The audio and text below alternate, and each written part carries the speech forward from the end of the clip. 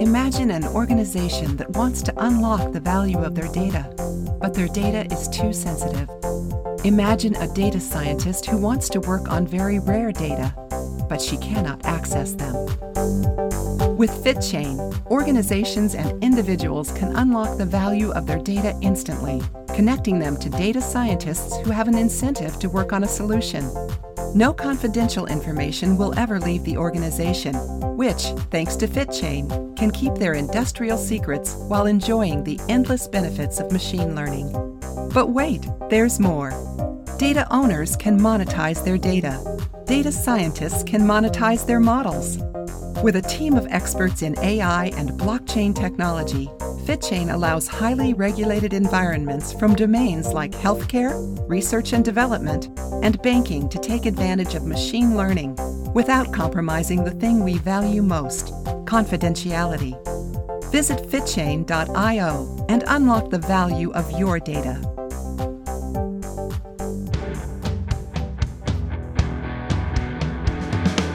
This is Data Science at Home, the podcast that makes machine learning and artificial intelligence easy for everyone. Here's your host, Francesco Gadaletta. Welcome everybody to another episode of Data Science at Home, the podcast that makes artificial intelligence easy for everyone. In this episode, I decided to take a break from data science as predictive models and artificial intelligence and explain some of the data-related mechanisms that are putting our privacy at risk and, in many cases, violating it. Data, of course, is a complex topic, not only related to machine learning algorithms, but also and especially to privacy and security of individuals. The same individuals who create such data just by using the many mobile apps and services that characterize their digital life. Today, I am together with Brandon Mendelsohn, author of Social Media is Bullshit from St. Martin's Press and a world-renowned speaker on issues involving the myths and realities involving today's internet platforms. Brandon has a new book about privacy and he sent me a free copy of Privacy and How to Get It Back that I read in a bit more than one day. That was enough to realize how much we have in common when it comes to data and data collection. So let's start from the beginning and let's welcome Brandon to podcast Data Science at Home. Hi Brandon, how are you doing? I'm excellent. Thank you so much for having me on. So, Brandon, would you like to introduce yourself to the listeners of Data Science at Home? Sure. I guess the condensed version would be I'm the author of the cult classic, Social Media is Bullshit, a former marketing consultant, and now a keynote speaker and a comic book writer on the side. Cool. So we both know that, and I quote here, once data is worth a fortune, and as for any other asset, fortunes are beneficial to some, while some others, well, they will have to pay for it. Is that true? Yeah, I mean, that's indeed the case. One of the things I used to do as a marketing person was something called digital reputation management, or often just abbreviated as DRM, which is an expensive and fancy way of saying I make bad things about to disappear. And those services are typically very expensive. We're talking about at least minimum $15,000 per month, and most people can't afford that kind of thing. So this is just one example where people are making a ton of money off the management and expulsion of some people's data, all the while the rest of us who may not be thinking too far ahead could be affected by their data and pay for its utilization later through something like the denial of loan or a denial of a job or even a home. All right, so well, let me start this episode with some claims that I took from your book, and these claims are not just provocative, but really true facts that we will be expanding on in the course of this episode. So let me drop some bombs here from your book. So I'm not going to take any responsibility of what I'm saying. All right, let me enumerate them. So number one, Unroll.me was selling information to other companies like Uber. I personally used Unroll.me until it became more annoying than the emails it was filtering. For those who are not familiar with Unroll.me, it was an online service that basically went through all your inbox and filtered what was considered kind of spam, but stuff that people didn't really want to receive. Number two, anonymized data is a bullshit concept. And that's already, we need one episode only for that. Right. Number three, social media is bullshit. Number four, tech companies are lying to us about our privacy. And that happens every time that we use that, quote, free platform. Number five, the terms of service is the equivalent of bullying. This is quite an interesting one. I want to expand on that specifically. Sure. And number six, do you really believe the bullshit Snapchat told you about deleting your pictures? All right, so let me put myself comfortable here because we have a lot to talk about today. So be aware, listener, if you think you can't make it, disconnect right now. It is a lot to cover. It can be overwhelming, but I'm glad we're having this conversation, especially this week, given all the news going on in the States. Indeed. Well, so of course, Unroll.me is just one of the many services that sell people's data without sharing the profits. Many other companies not even pay taxes to the governments in the countries they operate, but that's of course another story. Definitely. So what is creepy with Google, Instagram, Spotify, and then also what is creepy with artificial intelligence and machine learning? Sure. Well, so the services themselves aren't creepy, right? I mean, Google is just a search engine ultimately, but it's what they do with the information that you put into it, with what they do with your stuff, for lack of a better term. That's where it starts to get kind of creepy. Google is great to find what you're looking for, but it records a ton of information about you in the process. And that information is then packaged and sold to advertisers without your knowledge or consent. This could lead to some annoying or downright creepy experiences where you're getting ads for things you might not want, or things you might not want other people to know about. Or, you yourself might not want to see those ads, but the system has guessed you would be interested in those things based on keystrokes that you might have put into Google like a year ago. So the creepy thing for me is when it comes to machine learning, and I say machine learning because AI is just a term used to describe things that haven't been invented yet. Or at least that's the joke that I keep coming across in the AI community. So I'm just borrowing it as my own. But it's the thing that's one.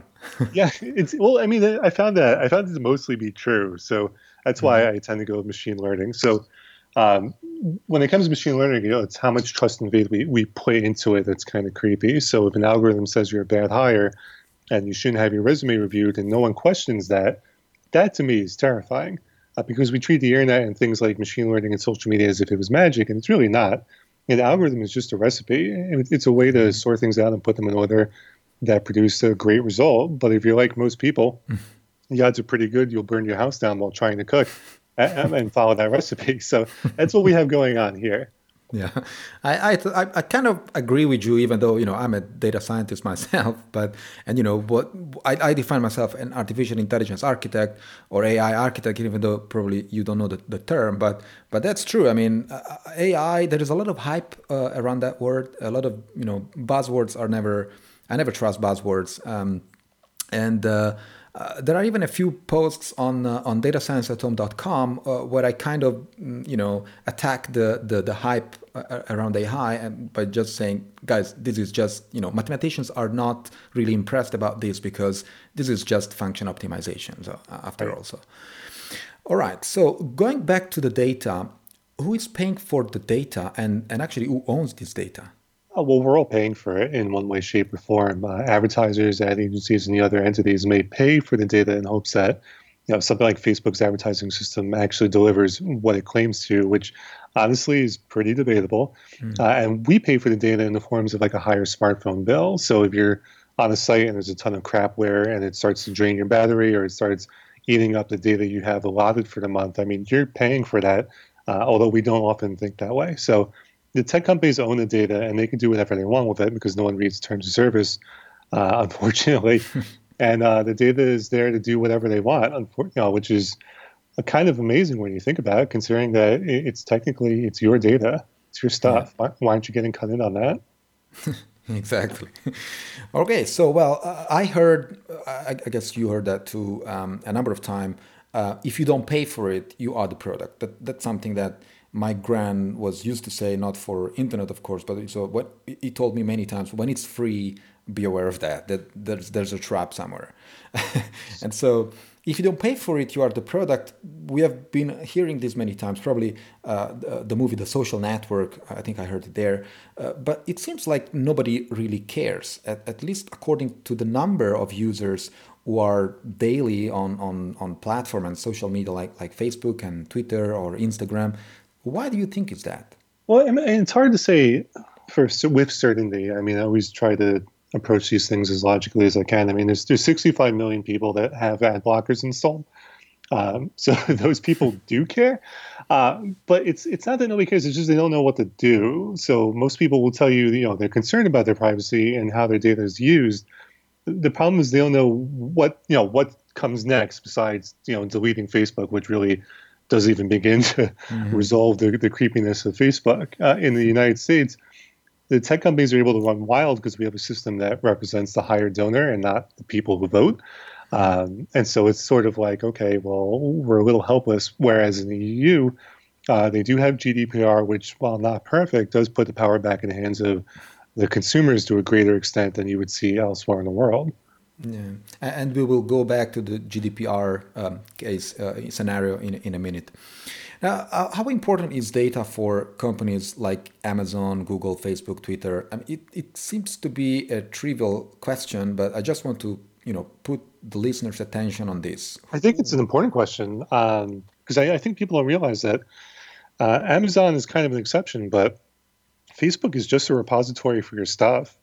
I mean, Google is only useful based on how often you use it. So without the data that we're constantly pumping into it, these services are nowhere near as valuable as the tech companies would like others to think they are. So basically you're saying that we are Google and Facebook. Yes, Absolutely. Makes sense. Interesting. So say we all. All right. Well, speaking about large amounts of data, it's quite normal to refer to the concept of, the so-called big data. So what is the definition that people have given to the term big data? So big data, it's kind of a nebulous term like social media, where it was something that was coined to repackage and sell stuff that already existed in order to sell more services. I like to sell IBM cloud services or Amazon web storage services. So, I mean, the history of it is that big data got started referring to having too much information to put on one device. So it had noble origins, but we just somewhere along the way got corrupted the same way social media did. And it doesn't really mean much of anything these days. It's almost like AI, where if we don't know how to describe something, we just use the buzzwords. We'll just say, oh, that's big data. I mean, I found that many times. The thing is that every time I speak to someone and I ask, what's your definition of big data, I always have a different one. Right. Yeah, it's true. Well, the fact that, however, corporations have been collecting data, I mean, this is not a new thing. I mean, they have been collecting data, sharing it with governments, especially in the US. This is a phenomenon that is probably older than 100 years. What is so different today? I think the only real difference is the technology allows for it to happen at a greater speed. In the United States, we've been spying on our citizens almost since the beginning of the country. The story I like to tell people is Abraham Lincoln and the War Department used to listen in on messages being sent over the telegraph. And if something was disruptive to their recruitment efforts or something that was very pro-Confederacy, they would go and shut those people down. They would arrest them. Christ. Yeah, so I mean, and that's on the same that we're talking about. So today we have the tools to better do that at a quicker and faster rate, and we really saw that happen beginning in 1917, and we haven't looked back since. So, that's really the only big difference. Okay, so speaking about Americans, it's kind of in their DNA. Yeah, I would say so. I mean, we have always been a paranoid and fearful lot. So, spying on each other is just it's as American as apple pie. Okay. Well, I think from your book, I read that ideally companies, these big corporations like Facebook, they should pay people an annual paycheck in exchange for collecting and selling people's data to advertisers, or even better, advertisers should pay you directly every time they want your attention. And so they would be basically paying for your time, which makes a lot of sense to me. Now, from a practical perspective, how far are we from there? I mean, we're there now. And so there's a lot of different forms it can take. One thing that I wanted to add was there's also the option of paying for something like Facebook along the lines of the way that we pay for Netflix, where you give them like $7 or $8 a month in exchange for them not being creepy. So that's always one option as well. But the two that I focused on, I think it's another year with all these bad headlines, especially what's going on right now with Cambridge Analytica.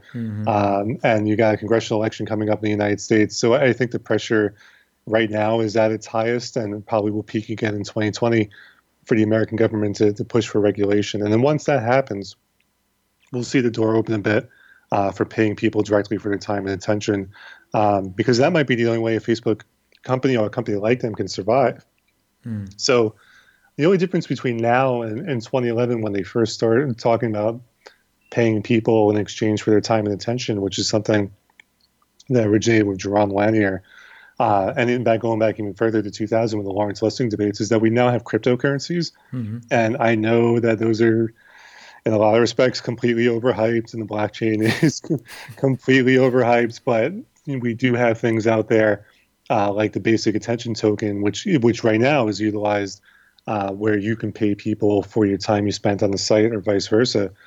Someone like Tesla could pay you in exchange for looking at an advertisement. So the tech is there. We just need a good hard shove. And the nice thing is I used to do the Nielsen television surveys, and they would give you $5 for filling out like this stupid journal over the course of a week. But it would take forever to get that $5, whereas today, through things like the basic attention token or tools like Flexa, which would allow you to spend the cryptocurrencies in store, you don't have that wait. You can just get paid immediately.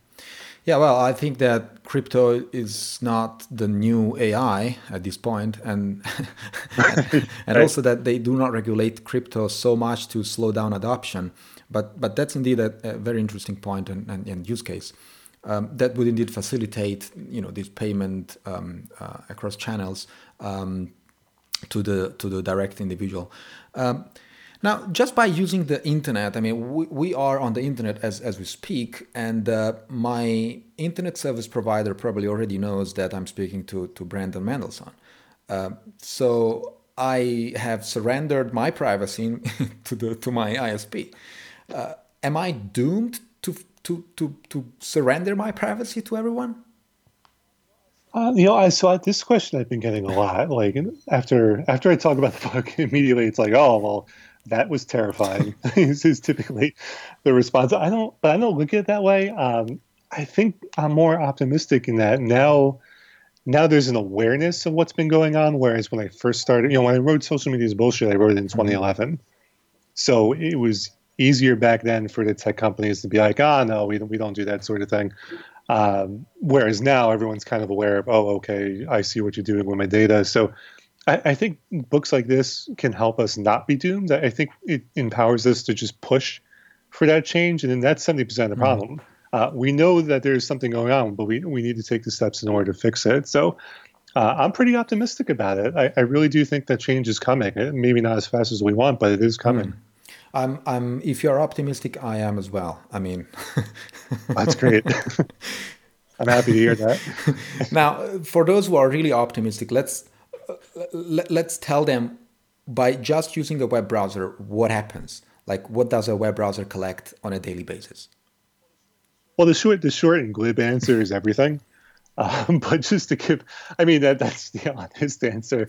But just to give some examples, so like the amount of time you spent on a website, the keystrokes that you might have entered and then deleted while visiting a site, or forms that you filled out, your location while you're doing that browsing, the push notifications that you signed up for, and the list goes on and on and on. But yeah, but it also depends on the browser. So like if you use Edge or Chrome, you're giving up a lot of data, whereas if you use Firefox, you're giving up less data, and then if you use something like Brave, you're not giving up any data. Yeah. Well, I know that some folks at Google, they actually check your keystrokes with the attempt to improve the typo correction.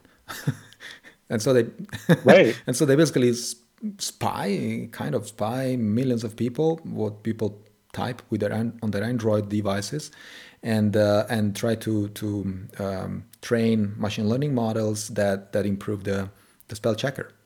And I would, honestly, I would be okay with. So my whole thing with this is that I'm not against the collection of data for the purposes like that, because ultimately that leads to a better user experience, and that just makes people happy, which makes me happy. The problem is what else is done with that data once it's collected, and more often than not, we find that it's not always being used in the way that we're being told. Right. So yeah, indeed, that's the biggest when data get out of control, basically. Well, as a matter of fact, it doesn't matter if it's time, keystrokes, site visited, whatever. As a matter of fact, people buy a device, an iPad, a mobile phone, and companies use that device to collect personal data. And then they sell around this data and make billions, apparently. So this is extremely annoying, I know. Now, what should people do to prevent this? So you have to understand that, I mean, in the United States alone, and I don't know what it is overseas in Europe, but 19% of our GDP is tied up with all of this, with the data, with the packaging and selling of user data. So the power really isn't in the people's hands to fix it. It has to come down to government intervention. And if people don't like government intervention, then maybe a third-party lobbying group that asks the tech companies to make a change, sort of like what happened in the video game industry in the 90s, where the government said, if you don't fix this, we're going to fix it for you. And that's how all the American video games came up with a rating system. So this is a debate that's been going on. I know I'm going it's a little bit of a tangent, but I think it's important. The debate that's happening right now with Cambridge Analytica and Facebook, Facebook blamed the users. That was part of their, you downloaded this thing and it's your responsibility for not knowing the terms of service. But most people don't even understand what a VPN or two-factor authentication is or how to activate it. So putting the power in the hands of people doesn't solve anything. The power has to be in the hands of the representatives and the tech companies themselves to make these changes. Well, in the attempt of doing some social awareness, I even tried myself with some friends and colleagues. And I ended up meeting the usual friend or colleague who claimed that all is fine and she has nothing to hide. Now, I don't know you, but I have many friends like that. So how about starting from the I have nothing to hide argument? Yeah, I found it's pretty prevalent so I am technically a millennial, as much as I hate that term, but I found in a generation behind me, the Gen Z or whatever they're calling those kids, that they all have that I have nothing to hide as like a default setting. Because they've grown up with it, so they don't realize necessarily what's happening with the data. So I think it was Glenn Greenwald who first said, if you have nothing to hide, give me all your passwords. And what's happened is whenever he said it, is that people immediately will freeze up and be like, well, I'm not going to give you my password, which then in turn means you do have something to hide. So because they may say they have nothing to hide, that doesn't really mean it's the case, because we don't walk around naked all day. We all have something to hide on a very basic level. This is one of the things I like telling people is there's been a lot of research into this. And so it's a fun fact. Do you know what men obsess about the most? I don't think so. Please go ahead. Okay, so the thing that men obsess about the most is the size of their dick in relation to the size of another man's dick. This has been proven time and time again in psychological studies. So if we strip that argument to its core of I have nothing to hide, the short answer is that most men seem to actually think they have something to hide. And it's usually, and more often than not, I don't want to stereotype too much, more often than not, it's usually the guy who makes the obnoxious argument of having nothing to hide. So that's my response to that. It's very funny, but it's very true. I mean, it's funny because it's true, as always. Now, of course, things are kind of changing, at least in Europe. And to be honest with you, I've never been so proud as European. Now that the GDPR is a fact more than a proposal. GDPR, for those who are not familiar with, stands for General Data Protection Regulation. And if Steve Jobs were alive, he would say, this is an insanely great regulation about sensitive and private data. I like that. That is, of course, it's giving a lot of headaches to the Facebooks and Amazons of the world, especially also to the Googles of the world. And to be very honest, I criticized the GDPR a bit more than a year ago when it was quite a messed up proposal. But now it makes a lot of sense as I think as a consumer and an individual who feels that his privacy is being violated every time I connect to a stupid Wi-Fi. Now, of course, we need an entire episode to go through the GDPR regulation. There is one point though that is actually it's a very interesting point and very demanding from a technological perspective, which is so-called the right to be forgotten, also known as the obligation from companies to delete your data, or the data of a user, upon a request. Now, many companies have implemented this not to be charged very expensive fees. But when do you think this regulation will be extended globally? Because to the best of my knowledge, US have nothing like that yet. And please don't tell me that Donald Trump is the reason, because that's not an excuse. Well, that's very true. Historically, the United States has only made changes incrementally. Usually, the example I give people is the issue of slavery in the United States, where you would figure something as inhumane and cruel as that would have been abolished from day one, but it took 90 years in the Civil War. And then even then, it wasn't smooth sailing after the passage of the 13th Amendment. So that's just the context of the way the American government has always functioned since the beginning. So we're more reactionary. I say that because I would be shocked if we don't see a major political candidate for president that has that as part of the platform and has something like GDPR and pushes for it, because I think now it's finally in the air. And I think that, that incremental change I talked about, it's been going around for about 10, 15 years now. So I think we're finally at that point where I'd say, in 2020, that's where I would peg it and say that's probably when we're going to see it in the United States. Of course, the problem here is that the Democrats have long been in the pocket of the tech companies, which is why the Obama administration and Clinton administration basically slapped them on the wrist. Them, I mean Facebook and Google and Amazon at most turns. Even the DOJ, the DOJ went after Microsoft, but it was ultimately Microsoft that said, you know what, we're going to take a step back and we're going to solve this problem on our own. And the Republicans don't like any regulation. So between the two parties, it's easy not to be optimistic, but I think there's finally enough people that are angry, and we could see the change, but. Part of me does not want to hold my breath, but the other part of me wants to be optimistic about finally seeing that happen. And do you think the adoption of a GDPR-like regulation from the States could dramatically change the global picture of privacy? I do. I mean, I know people don't. I know people don't typically like sharing this opinion, but it's easy to forget that, for better or worse, or for right or wrong, the United States does have an influence on the rest of the world. That's been true since the Declaration of Independence, as well as the Gettysburg Address, both of which have been heavily borrowed and utilized in many other founding documents throughout the world. So I think that if we do something, even if we have an idiot in charge of the country right now, that other people will look and say, okay, well, if the Americans are doing it, then maybe we'll follow suit. I mean, that's what happened that got this privacy thing going in the first place. In the United States during World War I, or just before our entry into World War I, we passed the Espionage Act, and we said that this is going to be the law going forward, is that we're going to spy on our citizens, and that led to the United Kingdom implementing its own version of that sort of thing, and then other countries following suit from there. So there's definitely a monkey see, monkey do thing when it comes to the United States, and so I think when we finally do it, you will see it spread. Yeah. Also because we live in a global world, so I mean, when these regulations cannot be really local anymore, in a sense. Right. Yeah. Honestly, I hope that we copy GDPR. Oh yeah, me too, man. I mean, seriously. That's my hope, is that we just instead of us taking charge, we just go, you know what, they got it right, let's do it here. Yeah, absolutely. So Europeans are the pioneers of this GDPR-like thing. I mean, for what I understand here, which is also, I think, the recurring theme in your book, is to fix the problem at the root, which is less data to be collected, basically.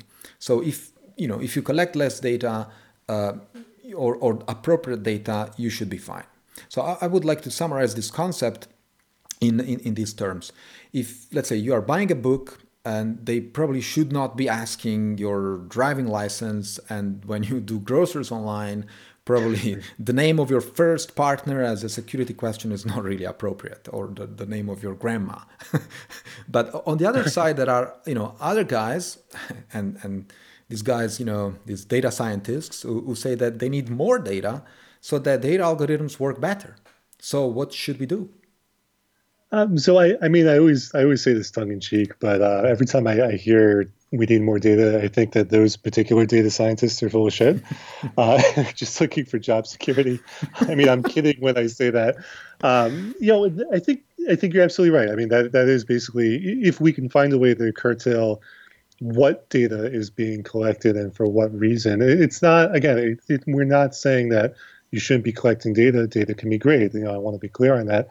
But I think the why and how long needs to be something that's discussed. And there's a difference between collecting all the data in the world and then having no real use for it, as opposed to collecting all the data in the world and saying, okay, well, this is how we're going to deal with climate change. I think that most people would agree that we need as much data as we can to fight climate change. Whereas if I want to sell you a pair of shoes, and maybe we don't need to know who your grandmother is. Now, when it comes to data, there are some people who actually think, maybe that's okay that people collect my data.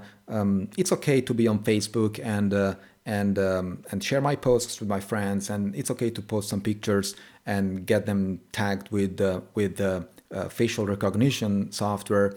Now, when it comes to data, if you think that's okay to predict your credit score from your Twitter account as much as it's okay to being traced from your house to the bookstore or to the grocery store and back with Google Maps, as much as it's okay to become an accurate advertising target every time you use the web browser and navigating the Google, Facebook lands, if all of this is okay to you, I don't think there is much we can do or say, right?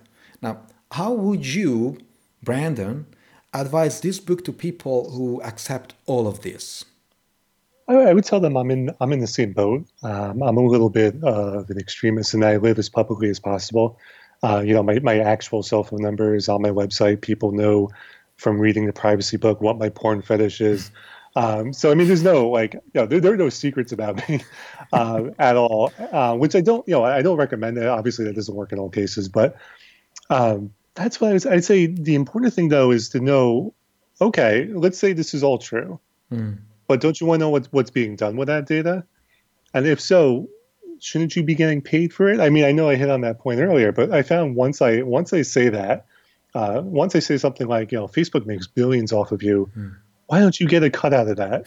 The ears always pick up. So they keep and be like, it doesn't matter what they're collecting. The second you mention money and getting possibly compensated for it in some way, for your data, I found that generally is what gets people to pick up the book. Yeah, I mean, that's absolutely such a normal concept. Like, if you make money because of my effort, damn, I should get a cut of it. I mean, this is quite normal. I mean, this happens all the time. I don't know. I don't understand why not on social media or internet. I don't know. Yeah, actually, that's a good point. People are weird indeed.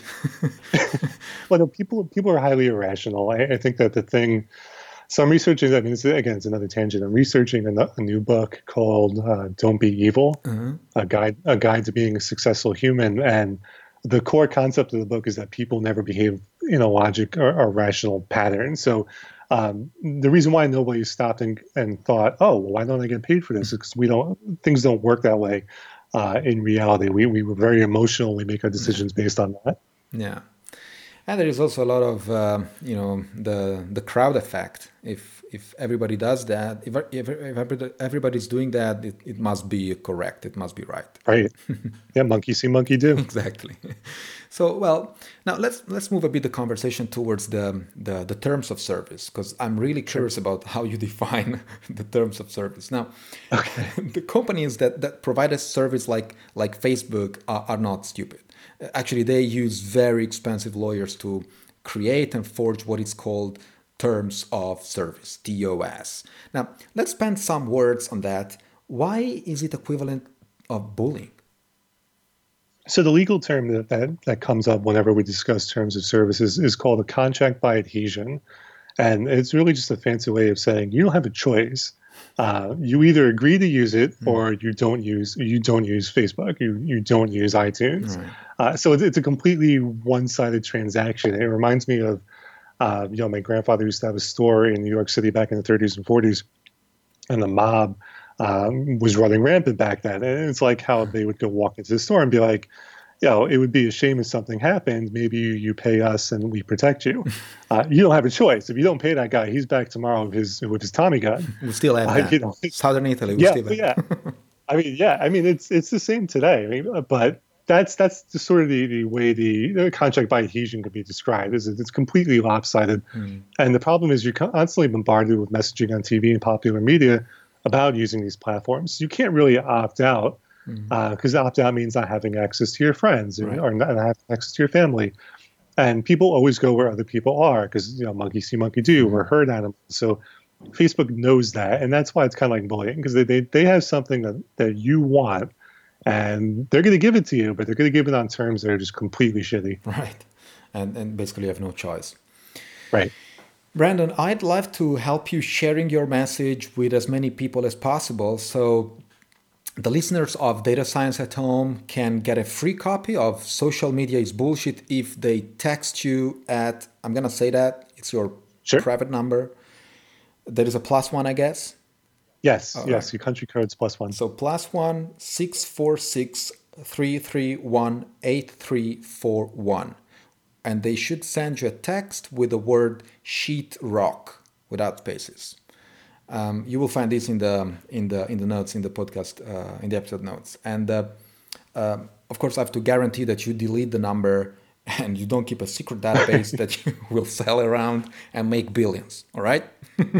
That's a deal. I told someone yesterday, I swear on my life, I will not share your number with anyone. The bottom line is I'm too lazy to have a newsletter or do anything like that. And I am just happy to send the PDF and then I just delete the text. One thing I will add, though, is for my friends overseas, I found some of them don't want to text because it could be expensive. So they could also just email me at bj@bjmendelson.com with the word sheetrock in the subject line, and I'll send them the free PDF. Cool. I will make a post out of this with your contacts for our listeners. And Brandon, it was really nice to have you here at Data Science at Home. I truly enjoyed. I hope that our listeners did too. Maybe some folks at Google and Facebook did not enjoy the show, or likely they don't give a shit. In any case, I think your effort to build awareness about privacy and security is extremely important. I believe people need to be educated about what happens to their data and their entire digital life. Yeah, I mean, I totally agree. I really appreciate you having me on. I want to encourage people to check out the book by visiting yourprivacybook.com. And if they'd like to learn more about me, they can always visit bjmendelson.com. Thank you. Yep, thank you so much. This was Data Science at Home, the podcast that makes machine learning and artificial intelligence easy for everyone. If you like the show, don't forget to write a review on Apple Podcasts, Stitcher, or Podbean. You can also find us on datascienceathome.com, where you can subscribe to our newsletter and get the latest updates. Thanks for listening.